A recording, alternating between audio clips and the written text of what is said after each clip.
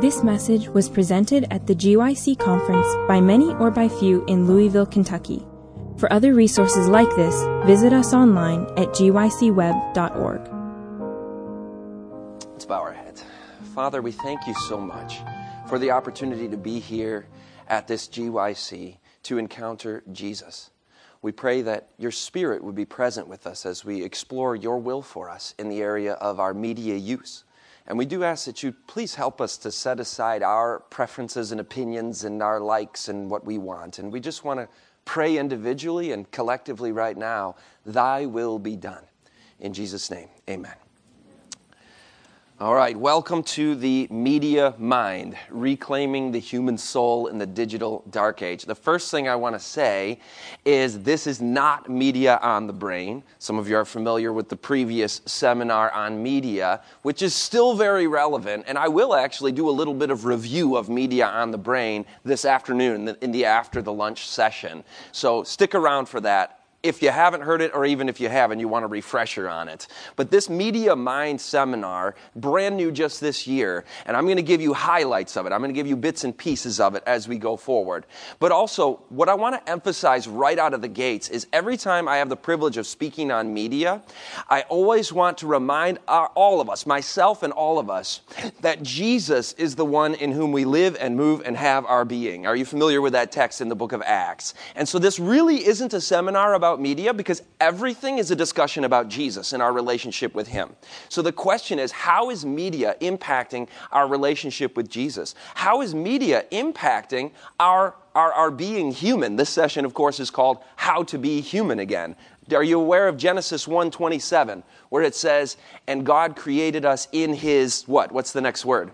In his image. So he has a design, he has an intention, he has design protocols for how we were intended to be human in his image, with all of the relationships that means, with the physical, three-dimensional, non-virtual world in which he placed us in the garden. Now, of course, we've been marred by sin and 6,000 years of the degradation of the human race, but we can recover and recapture that initial design of God. That's what redemption is. It is the restoring of the image of God in man, morally, spiritually, socially, everythingly. That's not a word. I just created a new adverb for you there, everythingly. Anyway, here we go. How to be human again. I told you last night I would reveal what year the first modern media device was invented. What was the first electronic media device ever invented in the history of humankind? You're thinking back, electronic media? Would that be the computer? No, go back further. The television? No, go back further. The silver screen, the radio, the phonograph? Go back further. I gave you the hint that it has to do with prophecy. Do you remember that hint last night, those of you who were there? It is the telegraph, and the year was 1844. Now let that sink in, the significance of that prophetically. God is launching a movement, 1844, the three angels' messages, to go global. To go where? All the way around the world. Do you think media can be used as a tool in the almighty hands of God? That goes without saying. And so we could talk quite a bit, and you could go on and on and on. You could do full seminars, actually, on strategic ways to use media to reach people, and that is awesome. I pat people on the back who are doing that. I'm not that good at that, frankly. I mean, I put out media. We do videos and on satellite media, and I love that this is being recorded and it's going to be posted, the audio. So I'm a big fan of media use. But quite honestly, when I've done media on the brain seminars for the past 7 years, and having spoken with many, many, many people on our struggles with media, I rarely have people come to me and say, Brother Ritsema, I'm just really struggling with my media use. I feel convicted I need to use more of it. I never hear that from people. It's usually, we're using too much and the wrong kinds and all kinds of problems with our media use. So my messages today will be helping us to find that balance, helping us to seek the Lord's will in our personal media use. But I don't want to neglect the fact that 1844 was the launch of this great movement in a way, right? With Daniel 8:14 pointing to that exact year as the time that the heavenly Day of Atonement or Sanctuary sanctuary cleansing would begin. So here we are. We can use media in a positive way, and that goes without saying. It goes without saying, but we'll say it anyway, right? I mean, you can get on your Google search engine right now, and if you type in the word Sabbath, do you know what you get? Type in the word Sabbath sometime, and after Wikipedia and the dictionary definition, the top link, last time I checked, was an Amazing Facts website. It was sabbathtruth.com. And I'm going, this is awesome, right, that we can utilize these tools. But between 2012, when I started speaking on media, and 2016, where I felt like, okay, I've got to do more on this information, just those 4 years' time, the percentage of our country that did 5 hours or more of screen time per day doubled. 100% increase, a doubling in the proportion of our society that does 5 hours or more of screen. That's an awful lot, right? We'll get into some more of the numbers, but let's fast forward to 2018. How about just recently? How many minutes of media per day were people consuming in 2018, just a couple of years ago? You ready for the number? 666 minutes of media per day, which is a prophetically ominous number from Revelation 13. This is not a fulfillment of prophecy, of course, but it's also a very large number, isn't it? I mean, that's a lot of media we're consuming per day, which is going to take its toll in many ways. Let's start with physiological effects. When you're in this position on the phone, you assume the position called the eye hunch, typically at a 45-degree angle, which produces 49 pounds of pressure on the upper spine there, which is going to take its toll in a major way on us. One thing that I found very interesting was the Washington Post reported horns are growing on young people's skulls. Phone use is to blame. What is that? Well, you can see the image, the little bony protrusion. They call that an occipital external protrusion, a little growth that's forming because of a new posture we've assumed for so many hours of our day. And of course, we want to bow our heads in prayer. It's not evil to move your head forward, but when we're spending hours and hours and hours in that position, we are literally reshaping the skeletal structure of the human form. I've heard chiropractors and child development people talking about young people and young adults who have a permanent forward head posture. And I thought, wow, so the evolutionists who promote the idea that we came down from down here, the false notion that we evolved, they're going to have to update their chart and have the people coming back down again as the new human posture. You know, it gives new meaning to how to be human again, right? We're, I guess, de-evolving in a way. By the way, I do have these notebooks. I want to hand those out for you guys to pass those around if you want to sign in with an email address and get updates on our newsletter. But here you go. A study reveals that a large portion of the population is not able to breathe properly. Did you know that when you're hunched over, whether it's on your phone or slouched in your chair watching TV or whatever the position is, whatever the context is, you're not breathing properly because you're not upright, and the lungs can't fill with air as well because you're hunched over. And the digestive organs also are crunched down, so it produces less quality health across the board. But I'll tell you something, from child guidance, and this is not just children, it's all of us, among the first things to be aimed at should be a correct position, both in sitting and in standing. God made man upright, didn't he? That's Garden of Eden. God made us in his image, standing upright, not the evolution thing. This is God's design of our physical frame, and he desires us to possess not only the physical, but the mental and moral benefit, the grace and dignity and self-possession, the courage and self-reliance, which an erect bearing so greatly tends to promote. Let the teacher give instruction on this point by example and by precept. I guess that's what I'm doing right now, giving instruction as the teacher. I have a teaching background, actually. That's where I got into ministry, was from the teaching background, and then seeing this issue in my students. I'll talk about that more this afternoon. But by example and precept, I got to do it by example. I've seen video of myself, and I get excited about what I'm teaching. I'm leaning on the podium, or I'm coming forward toward the people like this, and like, Scott, you're doing it. Like, stand up straight there. So show what a correct position is and insist that it shall be maintained. I will not insist on you today. But if studies show that having a slouched position makes us have more feelings of depressed feelings and fearful thoughts and feelings, doesn't that sound a little bit like this quote we just heard about courage and the moral benefit and that an erect bearing brings? Standing up straight boosts mood boosts confidence in studies, just like the quote just told us. And that's not in our own, like, look at me, I'm so great. No. What does the scripture say? It is no longer I who live, but what? Christ who liveth in me.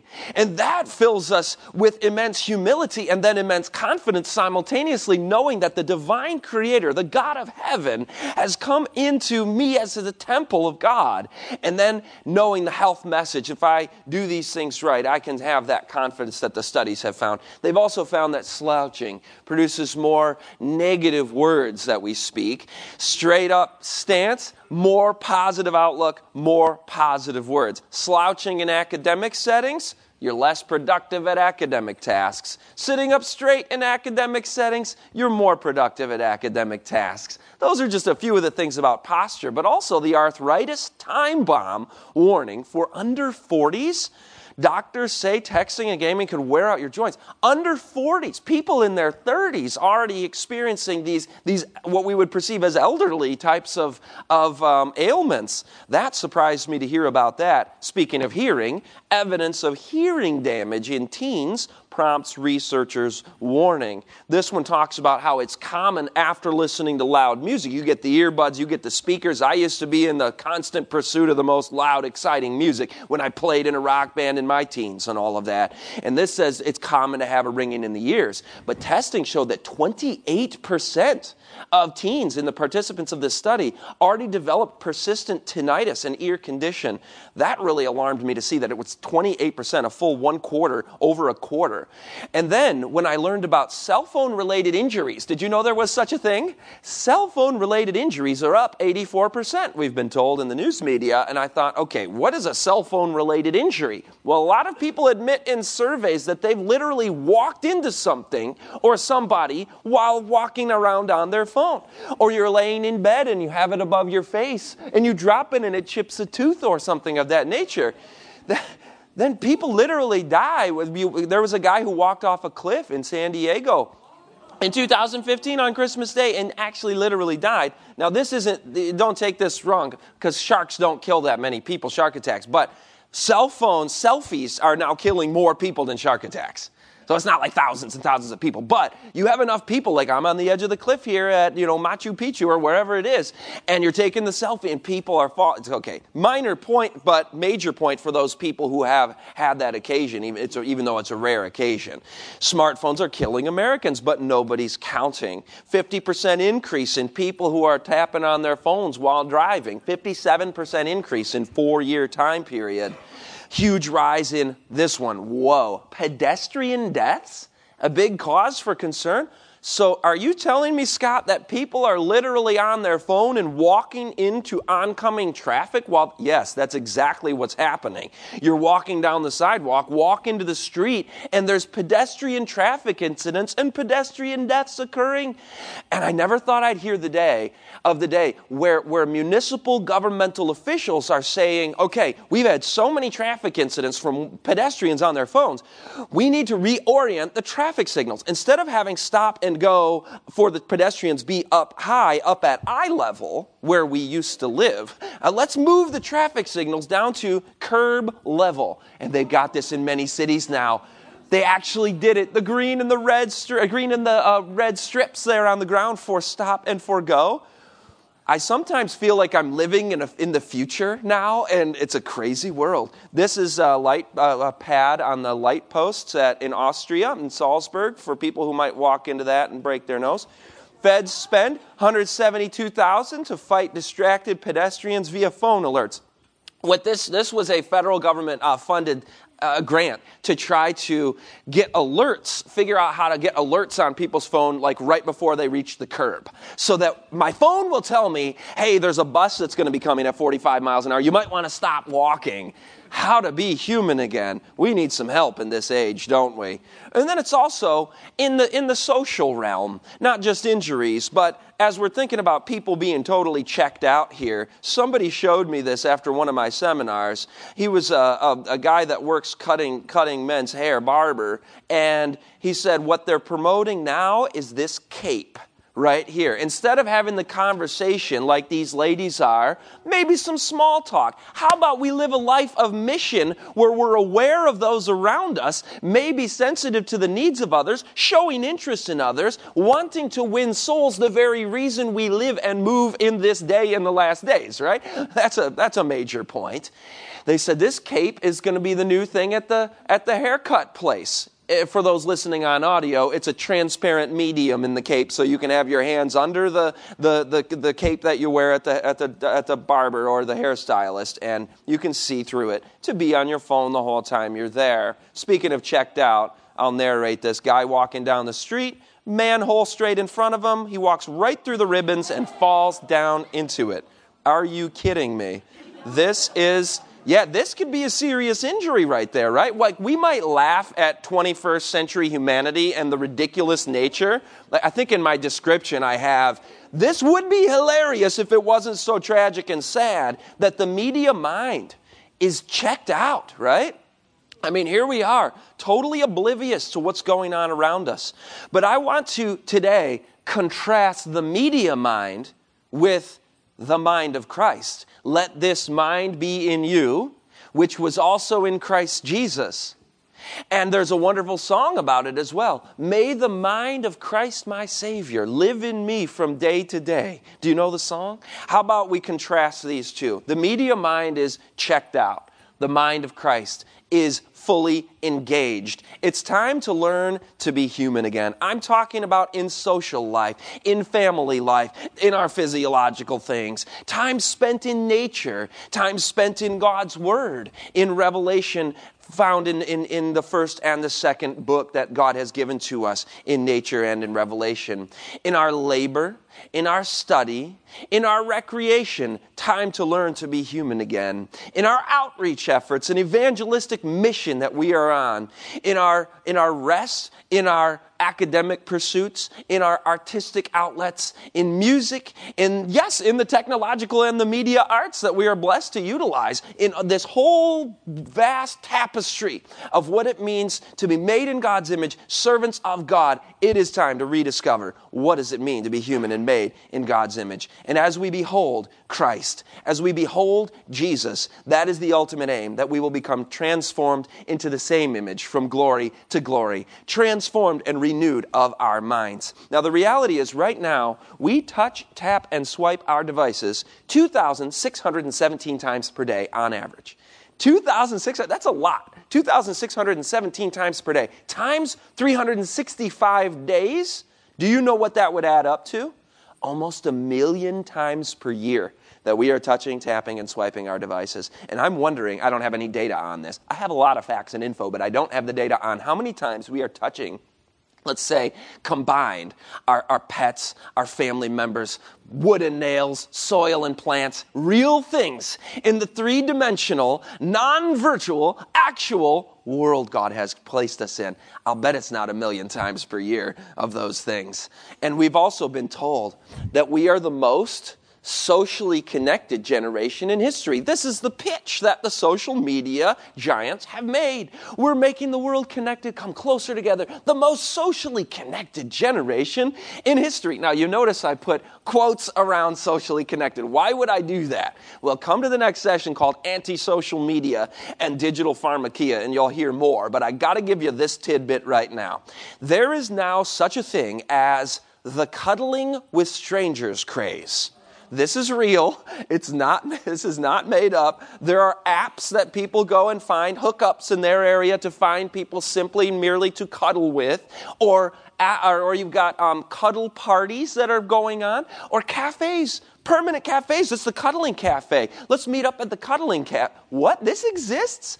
And professional cuddlers who hire out their services to cuddle with strangers. Cuddling with strangers is a thing because this generation is so desperately lonely. But if you're a little weirded out by cuddling with strangers, you could always get the chair that will hug you back. Yes, that's completely normal, right?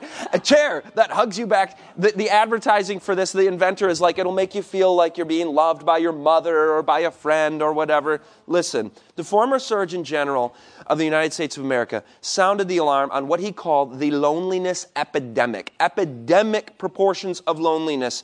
The most socially connected generation in history has become the most lonely generation in history. And by the way, the more online-only friends you have in studies, the more lonely you are. So the more in-person contact obviously reduces, and that's God's design, not for the media mind to be lonely, but the mind of Christ is fulfilled, socially connected. Here you are at GYC, in person. That's awesome. There's nothing wrong with listening to these later if people couldn't make it or whatever. But getting together and coming to the GYC and getting together and going to the church, having Bible studies, friends, family, outreach, ministering to people, all of that is God's design. And yes, the technological in its place, but not solely the digital versions of social. We have to put big quotes around that, especially because when the University of Pennsylvania did a study on loneliness of young adults, they said, here's what we're going to do. We're going to chart their loneliness scores before and after a week of only 30 minutes of social media per day. And that's not a lot compared to what most people are doing. We're going to reduce social media time to 30 minutes per day and see what happens. Loneliness scores dropped significantly in 1 week of reducing social media time. Denmark study eliminated it. They said 0 social media for a week. Loneliness went down 36%. Wow. So God's methods, God's design for real social do work better. More on anti-social media in the next session. But today, teens now consume 9 hours of entertainment media per day. This chart shows 2014 versus 2018, a near doubling in the percentage of teens that admit I'm almost constantly on my device. We are now to the point where just about half of teens admit I'm almost constantly on my device, which made this statement from a news article completely absurd. CNN article made the claim, by the numbers, kids are not spending more time with screens than they were in the 80s. Like, did you hear the brake sound and the record skip for a second there? No. The 80s, some of you know the 80s as historians. Some of you know the 80s as having lived it. You're like, no way. You want the data on it? 1980s, 3.5 hours per day for the average kid of media time, the average teen.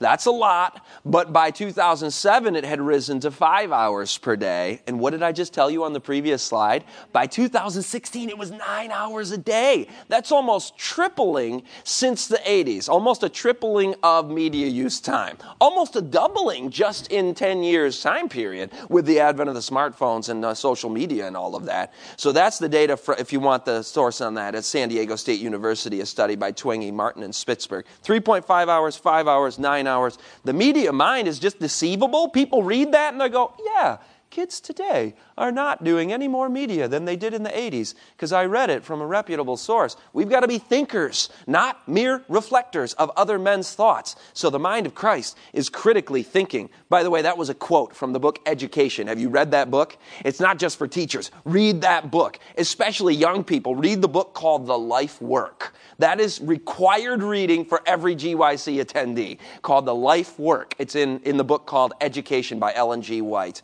It says, one of the things it says in that book, in context of what we're looking at here, we want to be thinkers, not mere reflectors of other men's thoughts. And I include myself in that. You want to be thinking and probing and analyzing and praying about everything you hear from every speaker.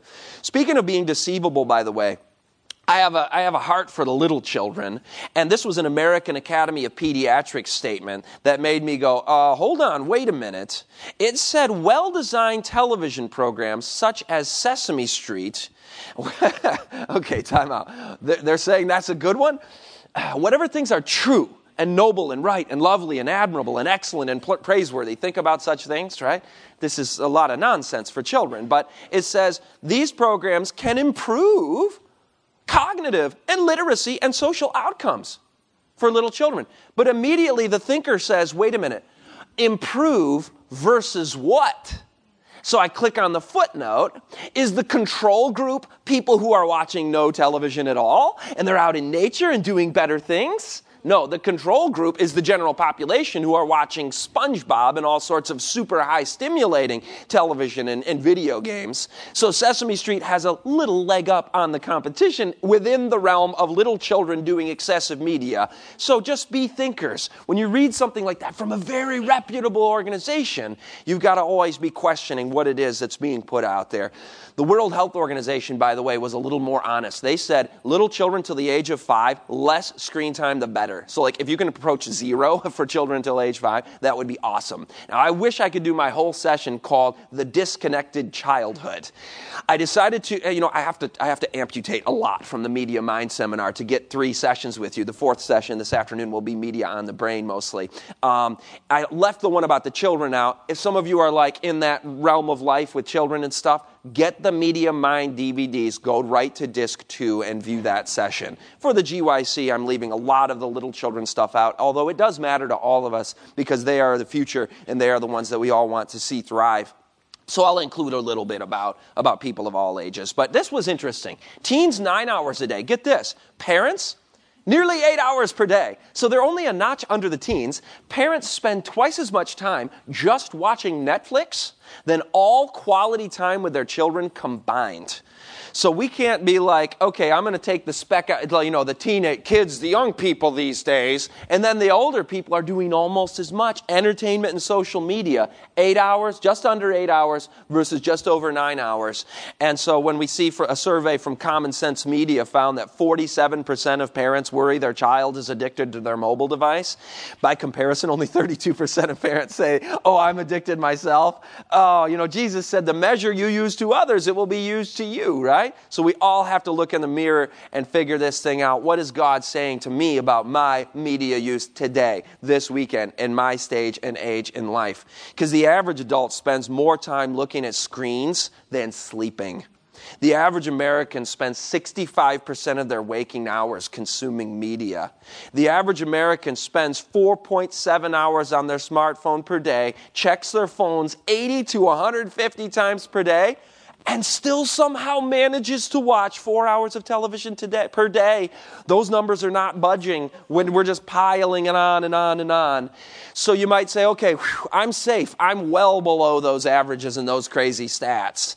Time out. The Bible says in 2 Corinthians 10, verse 12, it says not to measure ourselves by ourselves and compare ourselves among ourselves, that this is not wise to do that. So we want to measure ourselves with Jesus' standard for us in our lives. And when we're talking about Jesus' standard for us, and how much time am I on my phone, and how much time am I using screens for good things, for God's glory, that's going to be a health concern, mental health, and a lot of things enter into that. And that might be different for different people, the amount of time that we spend based upon our work or kind of classes we're taking and whatever. But I will say this emphatically, and this is going to be emphasized this afternoon in the Media on the Brain. When it comes to things that are worldly, when we're dealing with Philippians 4:8, whatsoever things are pure, and noble and right and lovely and admirable and excellent and praiseworthy. That's about the best description of the character of God that there is. We want to behold only that which is pure. The Bible says clearly, come apart from them and be separate, saith the Lord. Touch no unclean thing. So in these first 3 sessions, we're not so much dealing with the worldliness of the entertainment industry. That'll be this afternoon, but I want to say it now so we don't get the wrong idea out of the gates here. If we're tempted to be doing worldly things, watching worldly things, playing violent video games, and all of the things that Jesus wouldn't do, right? That are not biblical and pure and good and true, that are principles of the enemy, principles of the one contrary to Christ, named the devil and Satan. We want to, the Bible says, come apart and be separate and touch no unclean thing. Touch how many unclean things? 0. Like 0. So how many hours a day, should I use this kind of media and that kind of media? Lots of questions we ask ourselves. When it comes to worldly media, the answer is 0. 0, 0. Now also, you might say, well, I'm not sure if I have a media problem or how's my loneliness factor or the other mental health things that I'll talk about in the next session. The best way to gauge where you're at with your media use and figure out, okay, am I on the path God wants me on? Well, you want to pray about it. And you also can do a trial, do a test. God says, test me in these things and don't see if I don't open the floodgates of blessing. My dad was an optometrist. People used to come into his office and they would say, oh, I'm seeing fine. I'm seeing okay. I can see good. But then my dad would bring down the instruments in front of the eyes and he'd say, okay, read that top line. And the patient would be able to read the top line just fine. Okay, now read the second line. Wait a minute. The second line, I'm supposed to be able to read that? Is that a G or a C or an O or a Q?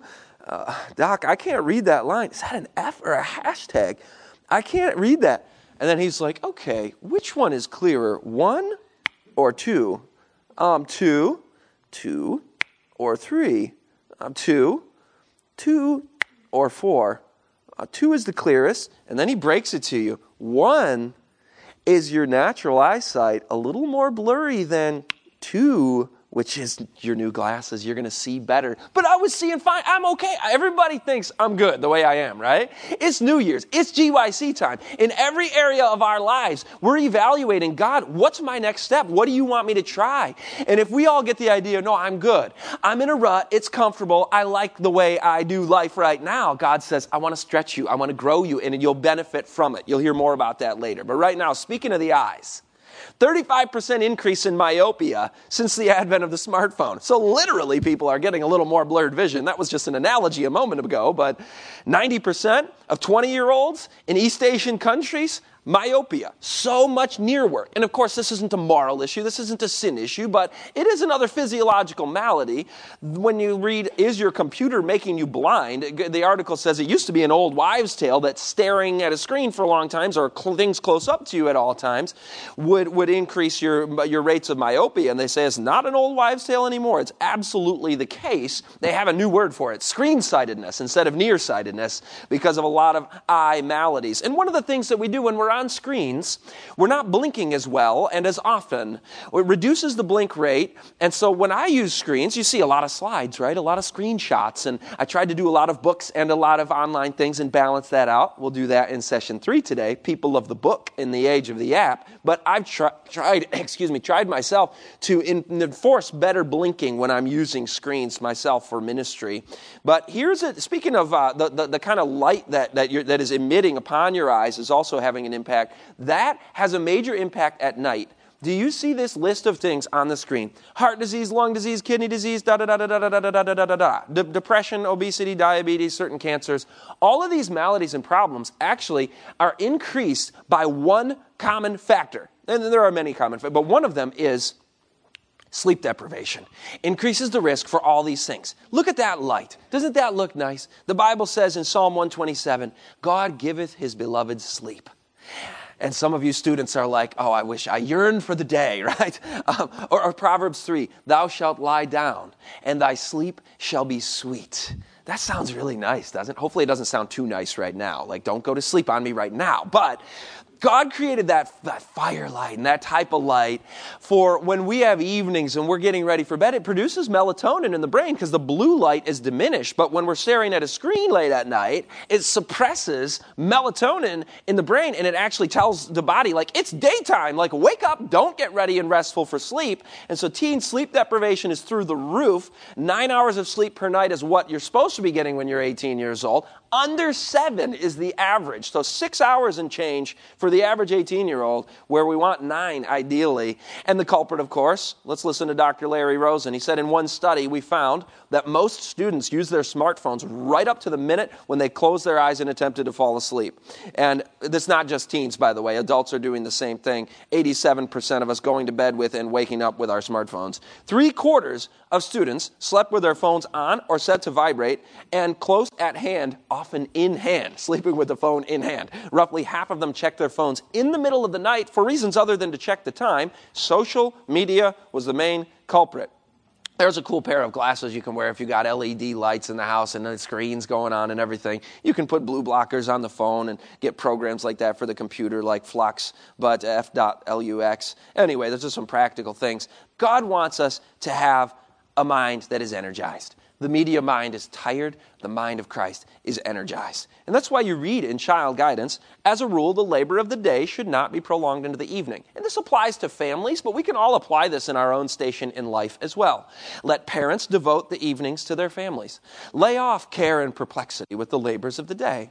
Let the evenings be spent as happily as possible. I love this quote because somehow I've heard from some people in generations past, and they're like, we used to hear the spirit of prophecy quoted, and it was a negative thing, and it's like, wait a minute. God has given us, through the gift of prophecy and through inspiration, I want you to be as happy as possible. So never get that weird, distorted perception of reading books like Education and Desire of Ages and Christ Object Lessons. That's what I was just listening to. Speaking of using your phone in a positive way, right? I got my audio books right on there. And I love these books, right? And when you actually read them instead of just what people say about them, it's things like this. God wants you to be as happy as possible. And so it's counsel to parents not to be working, have fun with your family, form a home reading circle and other things. So there's a bunch of questions we can ask about our media use. What kinds of media, at what ages, on what types of devices, at what locations, for what purposes, at what times of the day, at what frequency of use, for what duration of use. I'm not going to give you like the prescription for all of this, but this one right here, at what times of the day, we can all start to work on our evening media use, and it'll bring blessing. We'll get better sleep. Thou shalt lie down, and your sleep shall be sweet, the Bible says. So think about that in your own life. By the way, people do ask me with these ones, like at what ages, at what times of the day, Scott, give me your prescription for childhood media use. Okay, I will. You ready for it? Desire of Ages, page 72. The more quiet and simple the life of the child, the more free from artificial excitement and the more in harmony with nature, the more favorable it is to physical and mental vigor and to spiritual strength. Doesn't that sound nice? That sounds good for all of us, not just childhood. Are we a little overstimulated in this 21st century high-tech, super fast-paced media world? We are definitely, all of us. And it starts from an early age. This now exists. This is a real thing. I thought somebody was pulling my leg. This is satire. Check this out, Scott. I thought it was graphic image, manipulation. That is a newborn baby. This is newborn to toddler Fisher-Price iPad activity seat. I said, excuse me? Even the American Academy of Pediatrics says children till age 18 months or 24 months should have zero media use. But they're now promoting that for the little ones. And the iPod. Yes, this exists. The iPod for iPad. Because nothing can involve only three-dimensional non-virtual things. We have to infuse the digital, screen-based virtual into everything. Look at this one.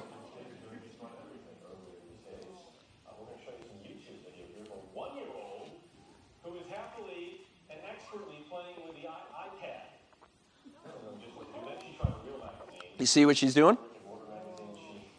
She's trying to pinch and move and swipe the real magazine. It doesn't work quite the same way. On one hand, that's kind of like adorable and cute and stuff, but also quite frightening and alarming to see. The baby does not know how pages and paper is different from the iPad because she's only used the screens, which is interesting because Steve Jobs, when he was interviewed before he died, you probably heard this. They asked, what do your kids think of the iPad? It's about to be released on store shelves. It's going to be a big thing. He goes, no, my kids have never used an iPad. They don't use the digital devices in our home. And the interviewer, the journalist, was like, what? I imagined the Jobs family would have touchscreen walls and everything is digital. Nope. Same thing with Bill Gates. His kids, when they were youths, max 45 minutes of internet use per day for educational and productive purposes. The current CEO of Apple was asked about social media. He doesn't have children. He says his nephew, though, I don't want him on social media at all. He says, zero social media for the young people in my life is what his preference is. And those are pretty much the three biggest names, right? Steve Jobs, Bill Gates, Tim Cook. This is a book called Irresistible by an author named Adam Alter. He interviewed several video game designers as part of his book, and several of them confided in him and admitted that they do not play the most addictive video games that are being produced by the very industry that they work with. This is Alex Constantinople, chief executive at the Outcast Agency. That's a tech firm. And she's got little children in the home. Zero screen time for her little children. For her older children, max max 30 minutes per day. And this is not just the CEOs and the big people. You look at the mid-level engineers and everybody at these tech firms out in Silicon Valley. There have been entire exposés and investigations done. How do they do life with their kids in their homes? And they're like, we've got contracts with our nannies that our 3-year-old will not touch an iPhone or an iPad, and the nanny will not be on it either. And they're very strict. They're the most strict people you will find on media use as a culture, as a community. There's, of course, exceptions, but the consensus in Silicon Valley is that screen use for education is way overrated, and it's addictive and causing mental health harm, which we'll talk about continually today. But what's the most sought-after school that their young people are sent to in Silicon Valley? It's called the Waldorf School of the Peninsula, and this Waldorf style of education in many ways resembles true education. Their kids are gardening, and it's like back to the basics, number 2 pencils and paper and chalk and chalkboards. They do have some new age-ish, hippie-ish types of things going on too, but one thing they get right is they have zero media use for education until the young people are older. Until middle school, in the case of Silicon Valley's Waldorf School of the Peninsula, the Seattle Waldorf School of Wait still high school. So that you're thinking, okay, what do these people know that the rest of us don't know? Well, it's open. There's research on all of this. We'll continue to explore it. But one thing these guys did, Steve Jobs and Bill Gates, that the rest of us should catch from the Bible, and not to mention from the example even of secular people who can get this, is that both of them insisted on meal times in the home. They were like, we will have meal times together in our homes. Steve Jobs, Bill Gates both insisted on that. It reminds me of this sign that a restaurant put up on the door. We do not have Wi-Fi. Talk to each other. Pretend it's 1995. Yes. On romantic dates, Penn State University did a study that the majority of people admit that when they are on a date, the phone usually interrupts their romantic time together. That is sad, right? I mean, you're pulling out all the stops. You're spending the time, you're spending the money, and you got the thing sitting there interrupting. They said it's called technoference in the relationship. And, no surprise, higher rates of technoference correlated with lower relationship satisfaction. More on that in anti-social media. It happens in the home as well. Tension was increased, University of Michigan studies discovered, and they said the home atmosphere is contaminated. I love it when researchers just come out and say it. They're like, it's technoference, it's contaminating our relationships, causing tension in the home. So does God have the answer to this? Absolutely. This mealtime thing, for example, has been in the Word of God all along. It says in Psalm 128, that the children will rise up like olive plants round about our tables. Our tables. Did you notice that?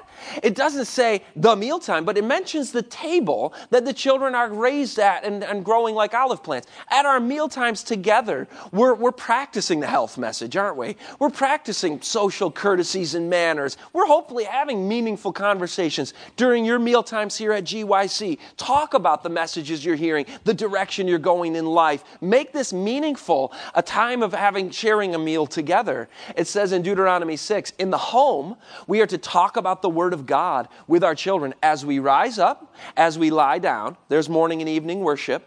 As we walk by the way, and as we sit in our house. There you have it, sitting, not just at morning and evening worship, but sitting at the table.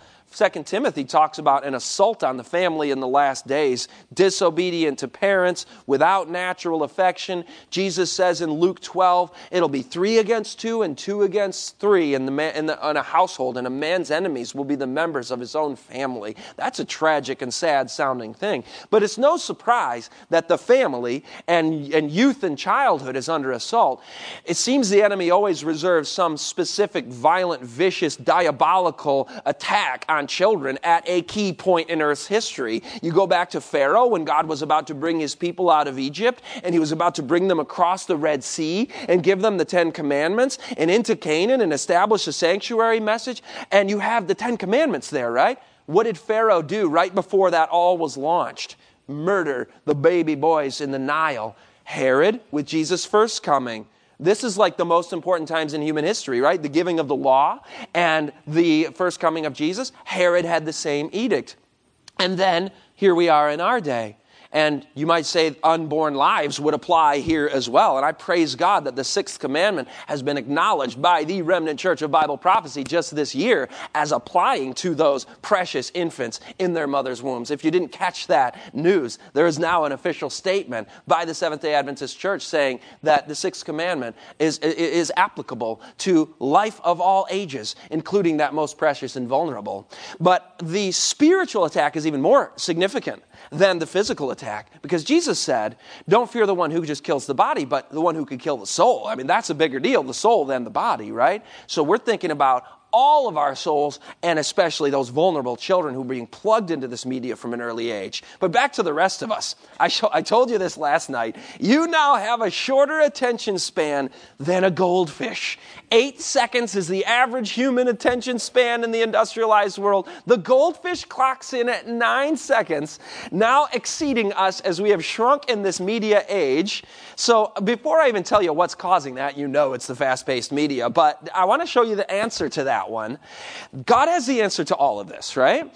And so nature exposure, as opposed to media exposure, increases attention span.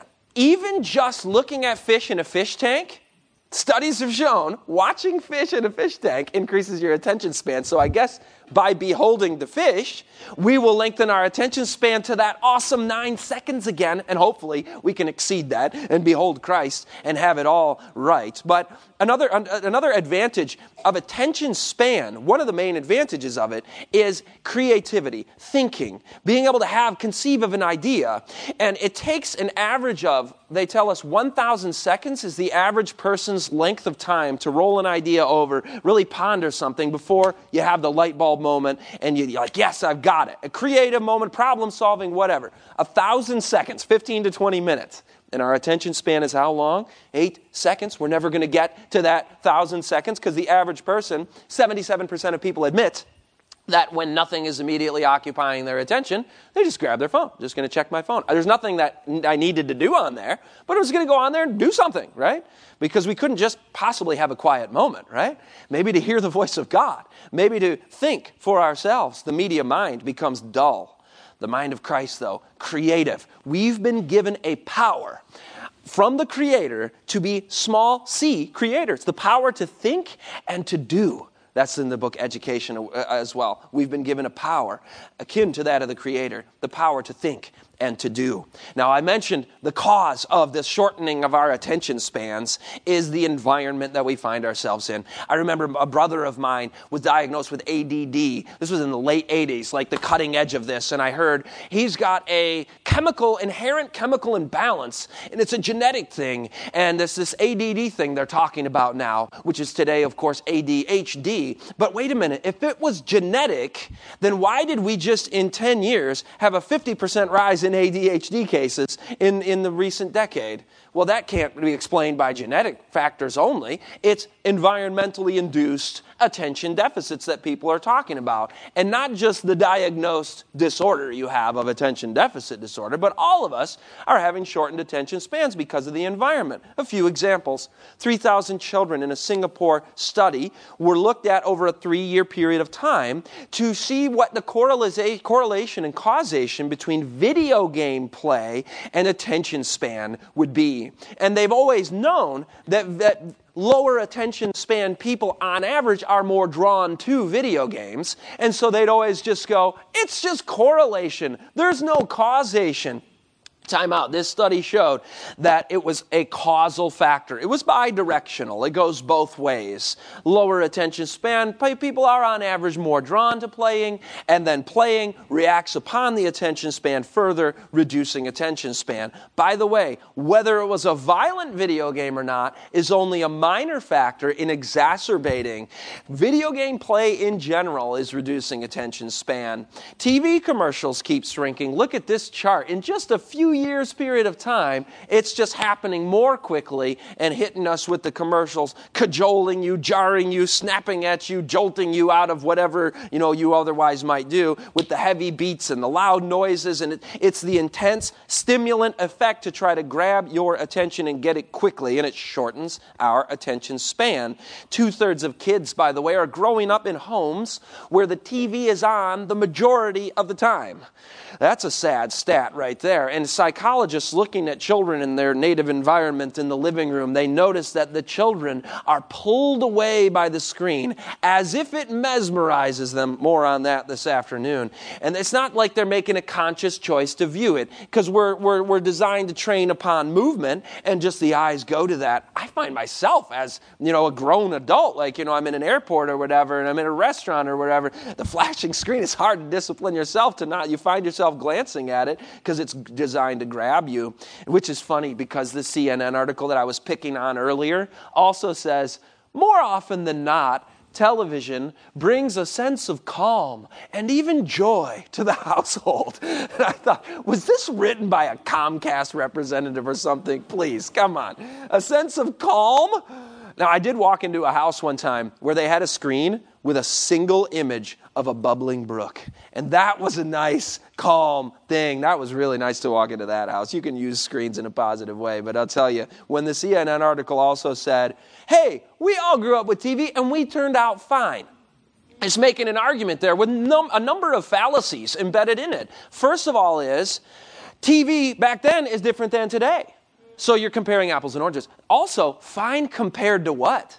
Did you get another test? Which one is clearer, right? I mean, I can't redo childhood and stuff, and God can redeem the time and transform and renew our minds so we don't need to regret and lament the past. He can take us forward with hope and with inspiration, but we just don't need to buy the nonsense of what they're putting out there. Speaking of, by the way, the pacing of the commercials, the songs are getting faster too. The popular music songs through the streaming services, they're bringing the vocals in 5 seconds on average. It used to be 25 seconds of instrumental prelude, and I'm talking in worldly music, which wasn't known for its attention span lengthening qualities, but now it's even more fast-paced. In 5 seconds, they're hitting you with the vocals, and there's going to be a hook right there in the intro, another hook in the verse, a hook in the chorus, a hook in the bridge, and it's going to be like commercials. It's going to be super addictive and designed to shorten attention span even further. The average radio listener, by the way, changes the station every 7 seconds, so they've always wanted to bring more of those hooks. A hook, by the way, is the part of the song that just gets in your head and you can't get it out, right? And I love beautiful music. I love sacred music. I'm a huge fan of God's design for music for us. And that's why when you see what the popular music industry has done to so-called music, I won't be dealing with that in great length this afternoon. I did talk in Media on the Brain. The word music, do you know what muse means? You know what? I'm going to hold you in suspense on that for the afternoon. A, because I don't have time, and B, it'll fit in later better. But even social media use is shortening attention span. A study of 2,000 adults, people who spend less time on social media, were significantly better at attention span tests in one study that they did on that, because we're jumping around. It's more fast-paced. Be sure to come to the third session, People of the Book in the Age of the App, and we'll deal with that more, screens versus paper. The troubling side effects of smartphones.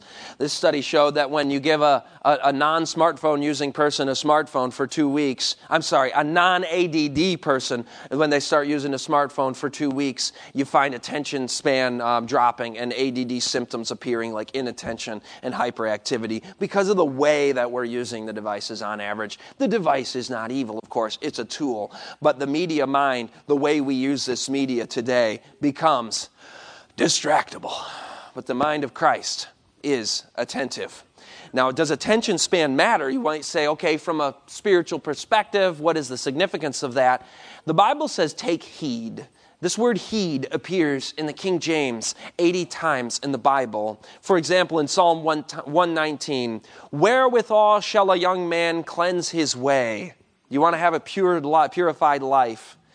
How do we cleanse our way? By taking heed thereunto according to God's word. Listen to God. Pay attention to God. Pay attention to His word. Spiritual things require an attention span. Reading the Bible requires an attention span. Listening to sermons and messages requires an attention span.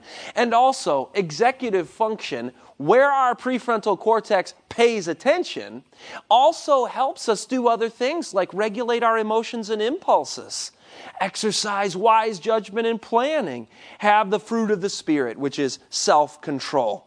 So our characters will be impacted. If we're shrinking our attention spans, we're reducing executive function and also will be struggling in these other areas in our lives. When we're lengthening our attention spans, we're enhancing our executive function in our frontal lobe, and we will grow in these character and spiritual areas in our lives as well. But entertainment, television, and movies and video games are designed to target the limbic system. When you exercise more of that, you get more of that. And what is limbic system stuff? Well, a lot of it is fear, stress, lust, anxiety, irritability, impulsivity, outbursts, and so on, aggression. And so I want less of that in my life. I want more of that frontal lobe. And the best thing for lengthening and strengthening that is here in the study of the Word of God, by the way. No other book is so potent to elevate the thoughts and give vigor to the faculties as the broad ennobling truths of the Bible. If God's Word were studied as it should be, men would have a breadth of mind, a nobility of character, and a stability of purpose that is rarely seen in these times. Now, speaking of those outbursts and so on, they studied, do video games make children more prone to violence? And the video game industry has been like, there's no connection. Nonsense. Researchers conducted a thorough meta-analysis of 24 studies from locations around the world from 2010 to 2017 with more than 17,000 participants ages 9 to 19 years old. This is a massive study, a study of the studies. And what they found is children who play violent video games show an increased tendency toward physical aggressive behavior. It's not surprising that the Bible was right. By beholding, we become changed. And a lot of it is just we're reducing executive function. So even playing not violent video games, reducing executive function is going to increase the tendency toward aggressive outbursts of whatever kind. It's not just violent acts. It's just our character in general. So the media mind is becoming more aggressive and prone even to violence. But the mind of Christ is self-controlled. Now, God has the answer to this. I told you the attention span is lengthened by nature. You know what else? Dr. Dunkley in Reset Your Child's Brain points out many studies that green environments reduce aggressive acts. So there's a reduction of aggression to counter the violent video games. Get outside. Get outside and go for a hike or whatever you like doing out there. Increases attention span, as I said. Increases impulse control. Now, that's a big one. That's part of executive function in the frontal lobe. Impulse control. I remember hearing from the video game industry, gamers are going to be the best drivers when they hit the roads because they've practiced like reaction time and three-dimensional reasoning and visual spatial reasoning. Well, it turns out the average, it reduces your driving quality if you're a video gamer on average. And so more outbursts and more aggressive driving and more reckless driving that takes place because the executive function has come down. So the media mind is more impulsive, whether in driving or in what we choose to eat or whatever in our lives. The mind of Christ more deliberate. Now I have some good news here. If these problems in the executive function are environmentally induced, well, guess what? Then we can reverse them, right? By environment, by improving our environment. And so I'm going to share with you as we close this session, Dr. Victoria Dunkley has treated hundreds of children with previously diagnosed disorders. And a lot of them have to do with executive function and other things as well. I mean, you name the disorder that's named in psychiatric circles today, she gets the children and adolescents in her office with the toughest cases, the ones who are actually diagnosed with ADHD and disruptive mood dysregulation disorder disorder, depression, anxiety, bipolar, all of it.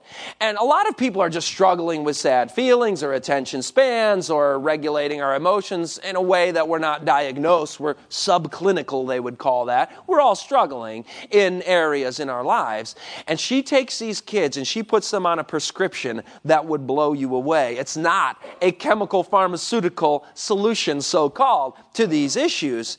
It's an actual long-term healing. She's not allowed to say healing, and I do not intend to diagnose, treat, or heal any disorders, cure any disorders, and consult your physician before doing anything in life. Her prescription is a 100% media abstinence for 3 weeks. Did you get that? These young people, they come in, and they're like, okay, we're going to try something different. And she says, you really ready for it? We're going all out, 100% media abstinence for 3 weeks. 0 screen time for 3 weeks for these young people. And these are the ones who are struggling the most, remember. The results are astonishing. 80% of them have the majority of their symptoms disappear. Just removing screen time for 3 weeks. That's really good news, isn't it? If we will accept it. A lot of people, I don't think I could do that. Well, do you want to be healed? 50% of them have all their symptoms disappear, all of them. So half of her patients are totally cured. Screen time is a contributing factor to virtually all of the children she has treated. She says, I began prescribing video game restriction especially with startling results.